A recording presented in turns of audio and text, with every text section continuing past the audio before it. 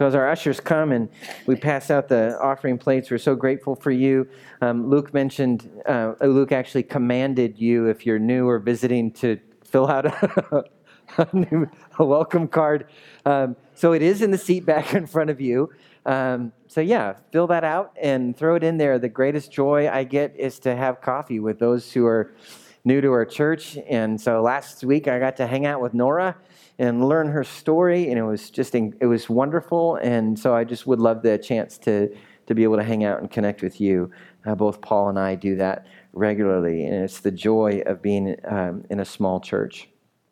So if you are new or visiting with us this morning, while the offering plate is being passed out, let me introduce you to who we are and what we believe. There's three things that we believe. Number one, we believe that there is hope beyond our brokenness. All of us have a story of being broken. Like I talked about in last week's sermon, all of us have a story of grief and loss where we encountered the malevolence and brokenness of this world. And the hope that we have is that our future is defined by Jesus and what he does and is doing on our behalf. It's not defined on what's been done to us or the mistakes that we've made. Our future is defined by God. And therefore, we can be honest about where we are in our life, our doubts, our failures. And at the same time, then that allows us to be able to say, and my future is defined by Jesus, not about the mistakes that I've made. Does that make sense? Second, we believe that we're called, as we do that, to trust in our risen Savior. And Jesus is alive. He's here right now by his presence. He's alive in this place by his Holy Spirit. And we get to have a relationship with him. So we don't perform for Jesus. We don't tick off the box of all the good deeds for Jesus. We have a relationship with Jesus where we listen and we speak. And like Mary and Martha last week, we can fall at Jesus' feet and lament. We can be angry, we can be frustrated, and we can trust because we know that he is good. Amen? Yeah. Third, we believe that we're called to bring restoration. So right now, in the middle of your pain, in the middle of your brokenness, in the middle of your life, wherever you are in your life, even in your great joy, God wants to use you to be a blessing to your family and to your neighbor, and to this community, and to this nation and world. You do not have to wait for your life to be put together in order to make a difference. And to prove to you to this, on September 17th, we're going to have a meeting of parents who have junior hires and high schoolers and even older elementary kids. And we're going to take all of these molting children. We're going to take all of them on a mission trip. We're going to decide where to go. And so we're all going to get together, all of us parents who have no idea how to raise teenagers, and all of these hormonal, pubescent people, right? These amazing people, and we're going to go make a difference together. Now, if they can do it, so can you. Amen? So that's what we're called to do as a church. That's what we believe. That's the arc that we find in Scripture, and that's what we believe as a church. Each one of these truths has a decision that comes with it. So let's say this together like we do every week. A disciple is one who walks intentionally with God, choosing to be changed by Jesus, choosing to seek Jesus first, and choosing to join.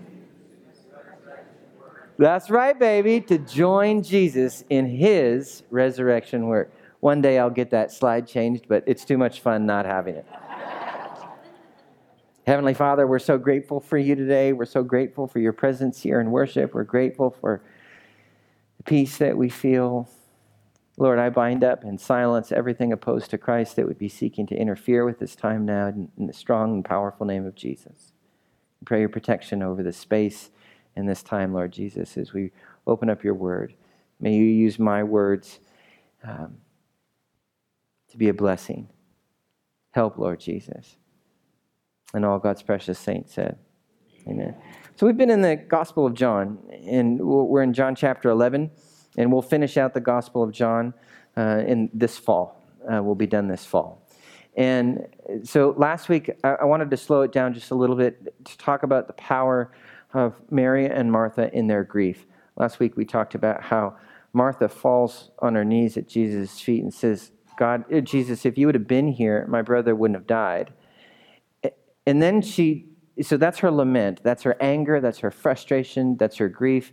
And then she says at the exact same time, but I know that you can do anything. And so she is like that song that we sang, she's waiting here for Jesus. Like she knows that Jesus can show up. She knows that he's capable. And so she speaks to Jesus her trust in him.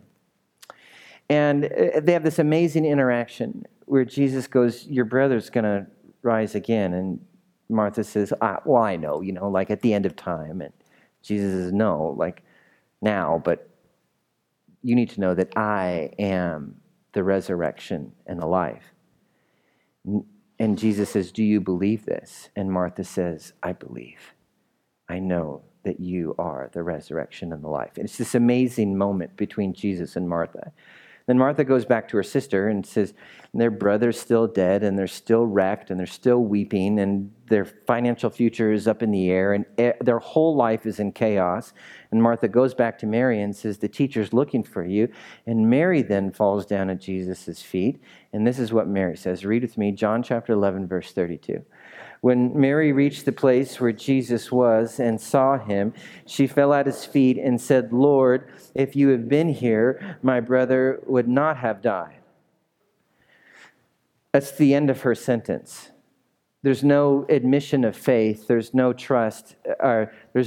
She's not speaking her confidence in Jesus. But we said last week, and I'll affirm it again this week, this is faith too. Why? Because both Martha and Mary bring their deepest lament to Jesus. That's faith.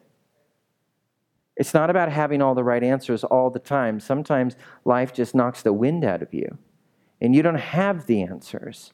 Sometimes you show up to church, and you don't have any words to sing, and so you need people to sing for you, but you're here. Sometimes when you pray, there's just a groan, and you don't have any words, but you're praying. That's faith.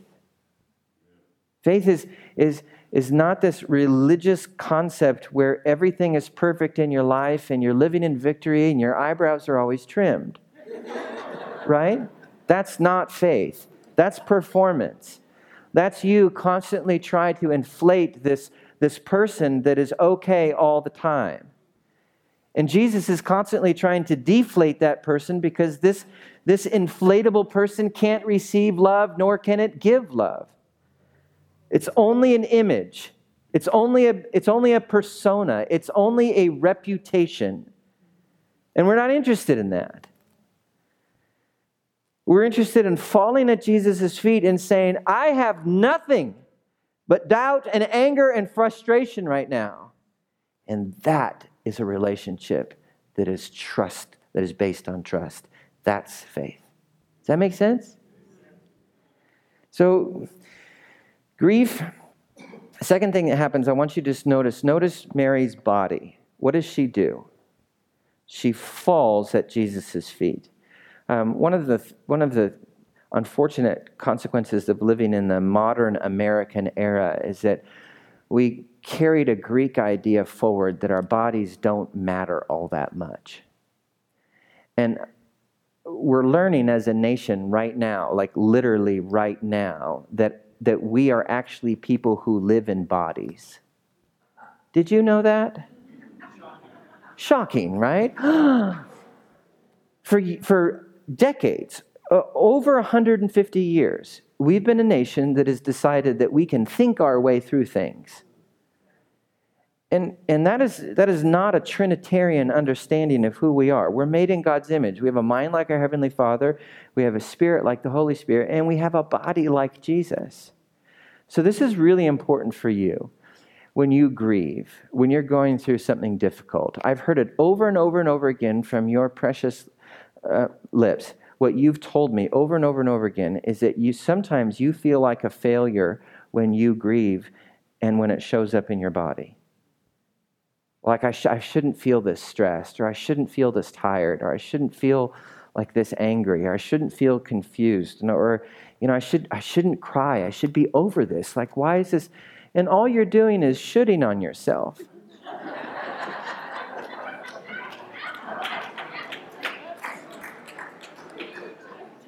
Preach it, right? Don't should on yourself. Here's the thing that modern neurologists and psychologists say. So your emotions, especially grief is a massive bundle of emotions. Grief shows up in your body. Anxiousness shows up in your body. When I get anxious in my stomach, right here at the top of my stomach. Where do you get anxious? Some people are pointing to their chest. Do me a favor. Take your right hand and put it on the place of your body when you get anxious. Is it in your stomach? Is it in your hand? Is it in your head? Is it in your back? Right? If you're old, it's in your knees. That's when, right? It's right there, right? And here's the trick. I'm going to teach you something. This is really important. If you want to control your anxiousness, if you want to control your grief, if you want to be connected to your body, right? What you do is you say, right now, I'm feeling anxious, mad, bad, sad, glad, afraid. Name the feeling in my body, and then name it at a scale of 1 to 10, right? A 3, an 11, right? Whatever it is. And so that's really helpful. Like right now, I'm feeling joyful in my chest at about a 9, watching you all do this. Right? That's good. The thing about emotion is that once you speak it, it passes. Have you ever been in that moment when you're like having a party and you're like, I'm so excited, and then all of a sudden that feeling of excitement goes away? You ever done that? That's because you've spoken the emotion, and when you speak the emotion, it passes. So all of the difficult emotions that you've labeled as bad, they're not bad, they're just value neutral. Those difficult emotions, they can pass if you speak them, and they will pass sooner if you place your hand on your body where it shows up in your body. And it affirms the fact that you are made in the image of God. Mary falls at her feet because her grief is coming out of her body. And she's bawling at the feet of Jesus. Verse 33, let's read this together. When Jesus saw her weeping, so Mary has awesome friends. They're weeping with her. He was indignant in spirit and troubled. I didn't know what indignant means, so I looked it up. Here's the definition. Indignant, Webster says this. Indignant is the feeling or showing anger or annoyance at what is perceived as unfair treatment. And the root of this is Latin, and in means not, dignus means worthy, like dignity. So when someone who is worthy of love and care, which is all y'all, is then not treated that way, being indignant is being angry that someone who's worthy of care is not treated that way. Does that make sense? Or as I wrote it, anger that someone worthy of love is harmed or mistreated. So Jesus is angry that Mary and Martha have to go through all this pain because they are worthy of better, of more. Jesus is indignant that Lazarus is dead because he's worthy of more. Jesus gets angry when you are hurt because you're worthy of love and peace and joy. It pains God's heart. It brings God to tears when someone hurts us, when we're betrayed, when the brokenness of this fallen world shatters our bodies and our dreams. Do you understand that? God's not way out there looking at us in the distance. God is right here, present in your life, aware of what you're going through, and it makes him angry when you get hurt because you are so valuable to him. Verse 34, Jesus says, "Where have you laid him?" he asked. And they say, "Come and see." And then Jesus bawled. So what does God do when you're full of grief and sorrow? When you're confused or scared? When you're afraid? When you're depressed? When you're stressed out? What does God do? What does he do? Yes. When your heart breaks, it breaks his heart. When you're in grief, he's with you, feeling that with you. You're not alone. You feel alone, but you're not alone. And God, at the exact same time, is also going to work behind the scenes to create something beautiful out of something so terrible. And this is what this story is all about. I just love it. Verse 36. Then the Jews said, "See how he loved him. See how Jesus loved Lazarus." And some of them are just in awe of Jesus. They're looking at Jesus and they're going, "This is the biggest celebrity we've ever seen in 100 years in Israel. And he loves Mary and Martha and Lazarus." Lazarus was a plumber, Mary was an HR specialist. Martha was a toll booth operator. I mean, these people, they're just normal people, right? And Jesus just adores them, and he shows up, and he was weeping for them. He's angry that they're hurt, and these Jews are going, "Oh my God," the friends of Mary and Martha are like, Jesus loves them so much, and it's bringing them to tears. But not everyone sees the same thing that this group does. There's other people there, and they have a much different reaction. Read with me. But some of them said, "Could not he who opened the eyes of the blind man kept this man from dying?" This is the lament and complaint of everyone on this planet who has experienced a terrible loss. And God's presence in the midst of their loss seems so frustrating, so irritating, because God didn't intervene and prevent this catastrophe from happening. We've all experienced this. Amen? That means I agree. All of us have been through loss. And I'm probably wrong, but I'll say this. All of us have at one time prosecuted God in our minds when we've experienced a loss like this. And what we do is the prosecutor, judge, jury, and executioner, because that feels like a big, powerful role. That's me being judge of the world and judge of myself. It's a terrible sentence for me to endure, but sometimes that happens. I take on that role, and what I do is that I give God 3 horrific sentences. First is that the judgment is, well, God, either you don't love me, and that's why this happened, or God, you're impotent to do anything about this pain and suffering, so you choose which sentence you want. That's how we line up this prosecution. Or, if we're feeling especially frisky, we'll give God a third judgment, which is even worse, which is, God, you can do something about pain, and you do love people, but this is evidence that you don't love me. So which of those 3 sentences do you want to embrace, God? And that's how we prosecute God in our mind.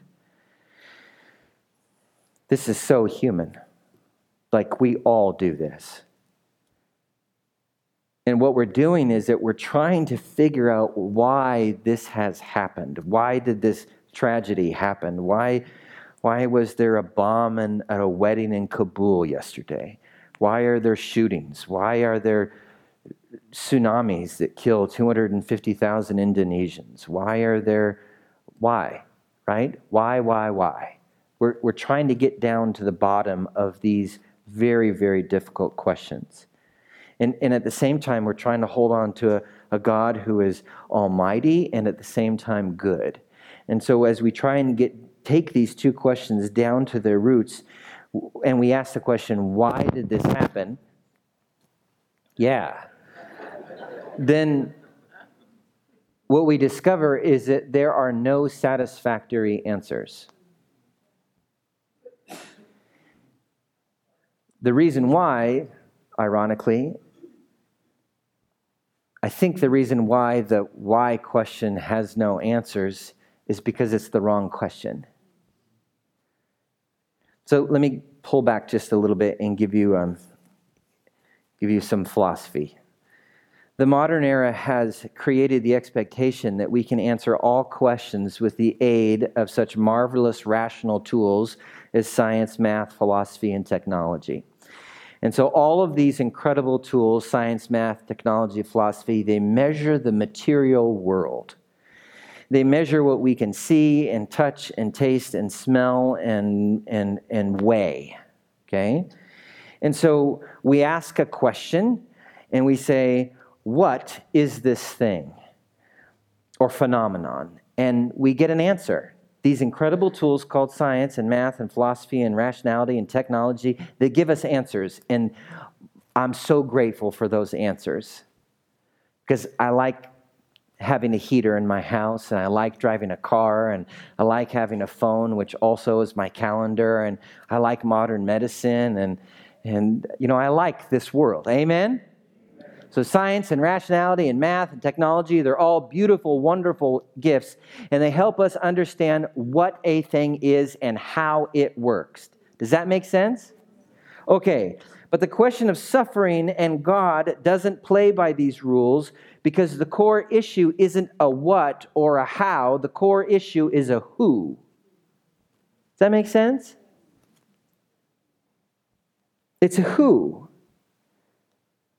The question of suffering and God is about my heart and God's heart. Two things which cannot be measured by the wonderful rational tools of the modern era. Does that make sense? So the question is, who is this God that can allow such a suffering? What does God do when I suffer? The question is, who am I to this God? Those are questions we can answer. Those are questions the text gives us answers to. That is something that we can work with. Does that make sense? So let's find out. Ready? Verse 38. Read with me. Jesus, once more deeply moved, that means indignant. Once more, he's angry that Lazarus and Mary and Martha are in pain, that Lazarus is dead and Mary and Martha are suffering. He came to the tomb. Read with me. It was a cave with a stone laid across the entrance. Get the image in your mind? Jesus shows up. It's the side of a hill. There's a big stone that's laid and it's sealed with wax, right? And some hemp rope around there for good reason. Jesus was ready to act. Verse 39. Read this with me. Take away the stone, he said. Wait, what? Dig up that grave. Martha, trying to be helpful, begins to educate Jesus a little bit about kind of how biology works in a body after it dies. She says, but Lord, by this time, there's a really bad odor. Like he's been dead for 4 days. He's not mostly dead. Right? It's not like the Princess Bride and Miracle Max, is, to blave. Yeah. No. He's not mostly dead, right? He's all the way dead and has been dead for 4 days, and he stinks. So let me pause here for a moment. Let's let Martha's astute observations sink in. What's the lesson that we learn? Death stinks. Say that with me. Death stinks. More specifically, my death stinks. Dare I risk it? Your death Your death stinks. You know this about people in your life, right? They have a little bit of death in their life. There's something off about what they're doing, about what they're saying, about their actions, about their thinking, and you can smell it, can't you? Oh, no. And no matter how you perfume it, no matter how well you clothe yourself, no matter how many showers that you take, if you have death in your life, it stinks. Last weekend, April and I were in Modesto for her grandfather's funeral. And it was a sweet time with their family. Grandpa was 96 years old, lived a long, full, wonderful life.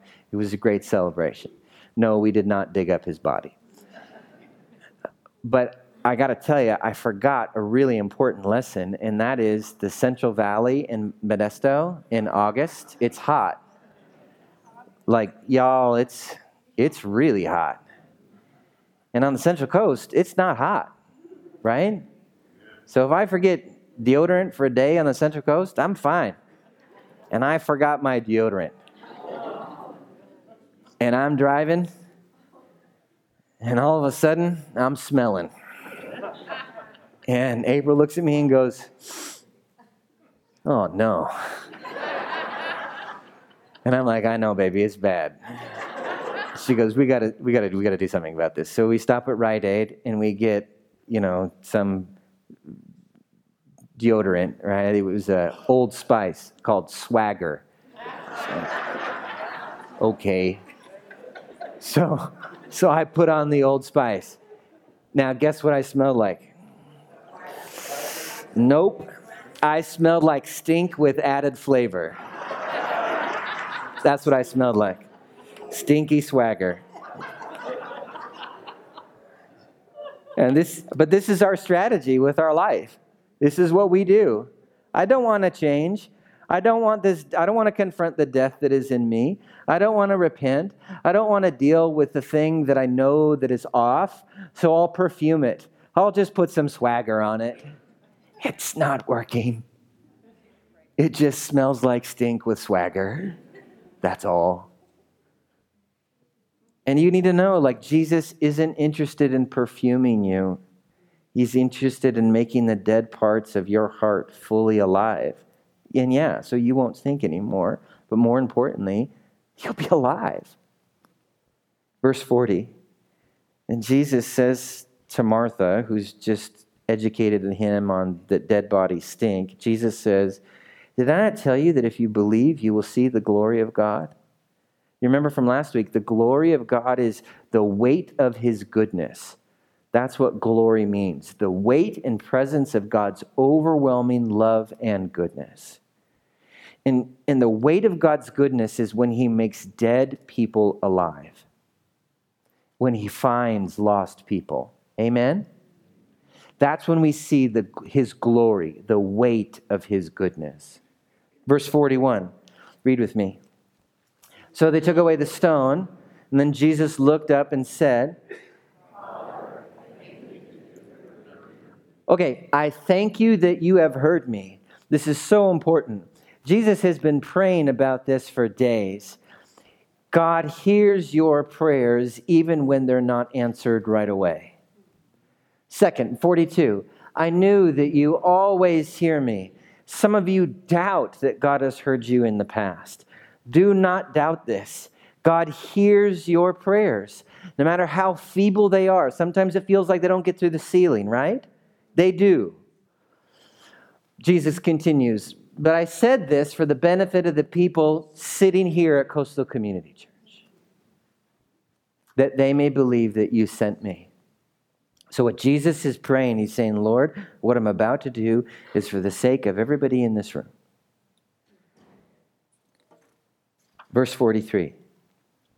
When he had said this, Jesus called out in a loud voice, "Lazarus,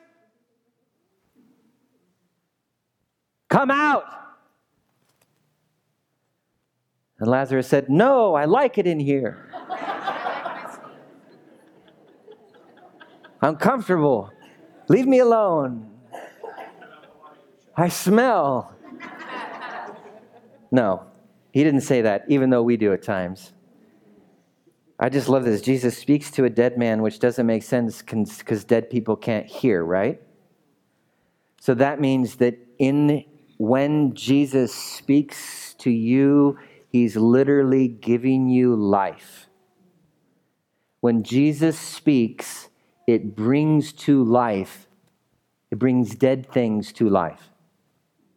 This is why we encourage you to pray and hear from Jesus, because only Jesus can bring you back to life. So Jesus calls Lazarus by name, and the dead man becomes alive. He can hear. That'd be an odd sensation. All of a sudden, you can hear.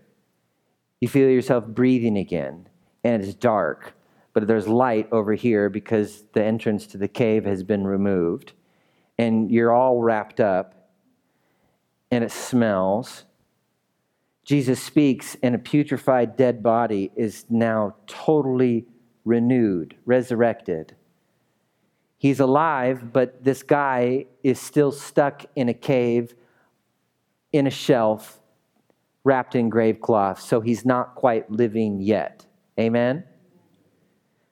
But Jesus gets to that, verse 44. Read with me. The dead man came out. Wait a minute, what's his name? What is he named here? Pay attention. We're going to find out why. Read with me from the beginning again. The dead man came out, his hands and feet wrapped with strips of linen and a cloth around his face.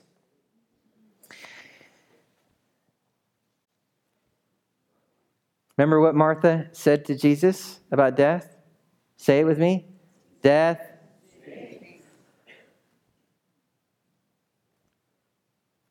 Lazarus is no longer dead. So his body is alive and it no longer stinks. But what is he wrapped in?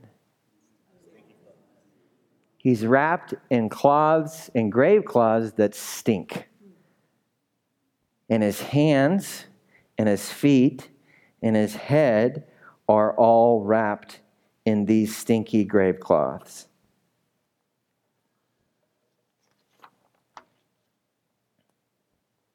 There's been many times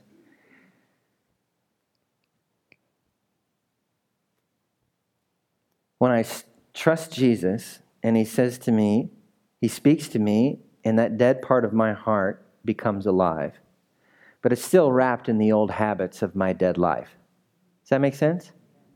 You getting the metaphor? Because the old life, the old habits, the old way of thinking that was associated with the dead living, my dead living, that was strips of linen, they're still wrapped around me.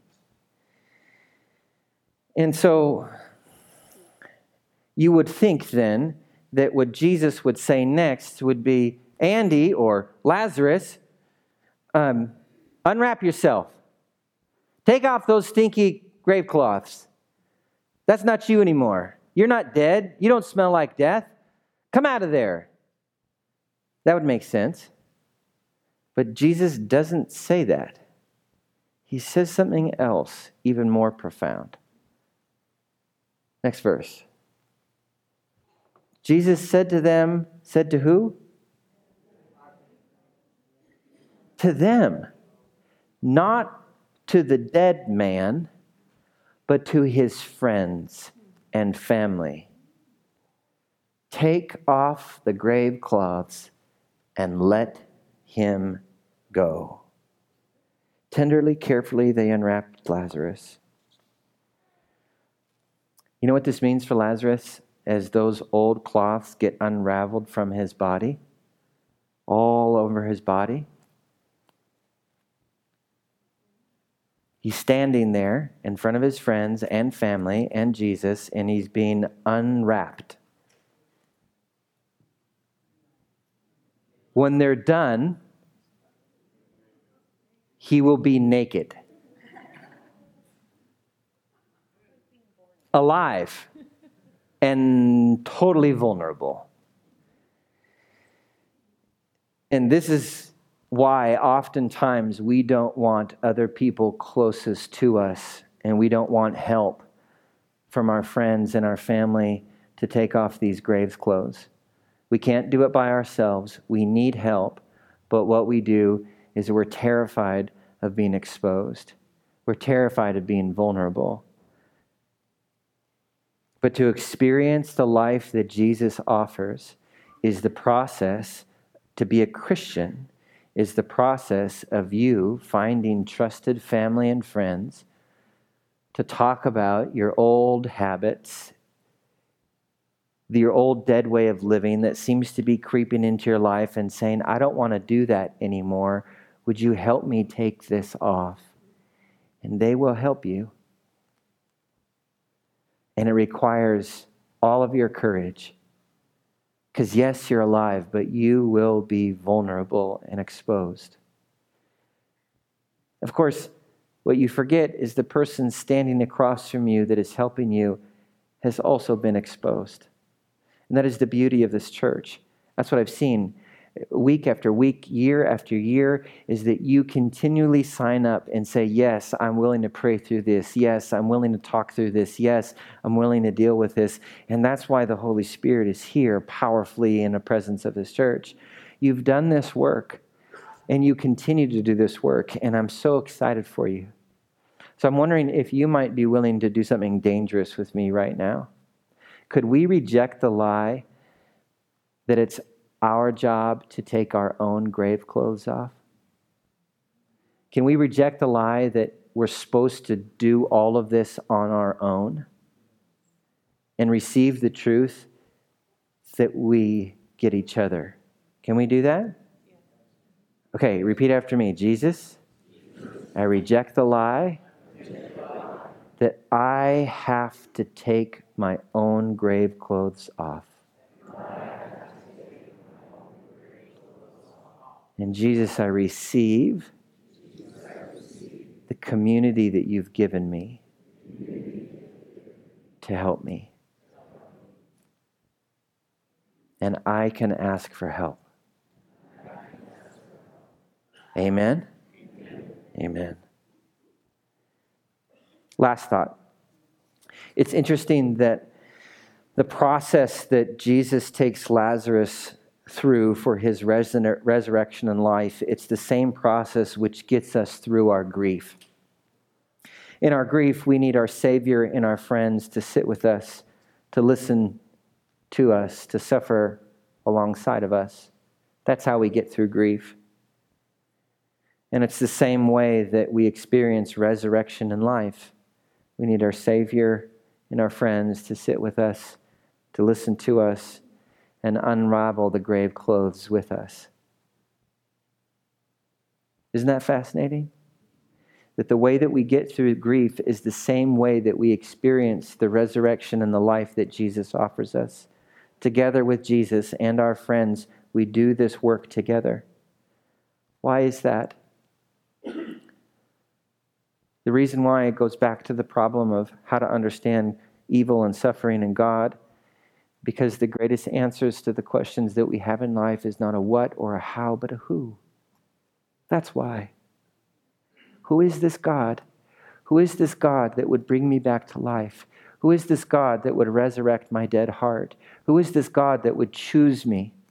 Who is this God that when I'm dead and stinky and can't do anything to help him, he says, I want to exchange places with him. I want to exchange places with her. That's my girl. That's my boy. That's who God is. That's who Jesus is. He looks at you in all of your grief and all of your deadness and all of your failure and all of your sorrow and all of your great beauty. And he says, that's my precious one, worthy of love, worthy of life. And he chooses to exchange places with you. And on the cross, he dies the death that you should have died. And he raises again so that life that he has, he now can give to you. That's who God is. That's what God does in the middle of our grief. Who is this Jesus? He's the King of Kings who humbles himself to bring you back to life. Your sin is great. His love is greater. That's our King. That's our Savior. See, when we go through grief and loss in this life, we don't go through it alone. We don't go through it knowing that it'll never be restored. We go through it with the hope that Jesus is present with us, suffering alongside of us, feeling what we feel, but more importantly, doing something, working behind the scenes to bring life out of our brokenness and death. And one day, dear friends, one day, there will be no more sorrow and no more tears and no more suffering. All of this will pass away and we will be with Jesus forever. And I'm wondering right now if there's a part of your heart that's been dead for a while, if you could trust that dead part of your heart to this Jesus and his great love for you. Would you be willing to do that? Let's pray.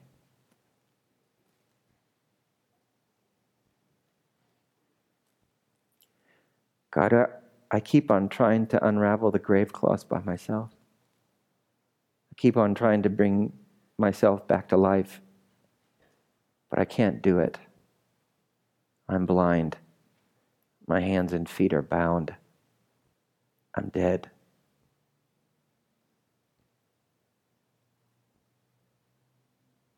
Today we've sung and heard a message from your scripture that brings hope in the middle of our brokenness, that might help us trust you, Jesus, our risen Savior. And so that's what we want to do right now. We hand these deeply wounded places of our life, these doubts, this grief, these hopes, over to you. We trust you, Jesus. We can't make ourselves alive. Only you can do that. You are our resurrection and life. So Jesus, forgive us for our sins.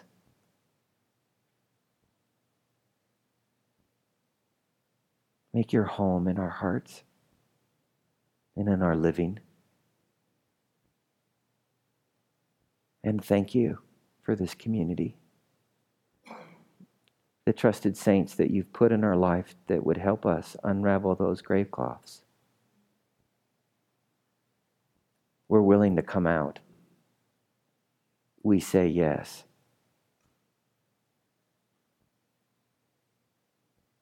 And all God's precious, beloved children said,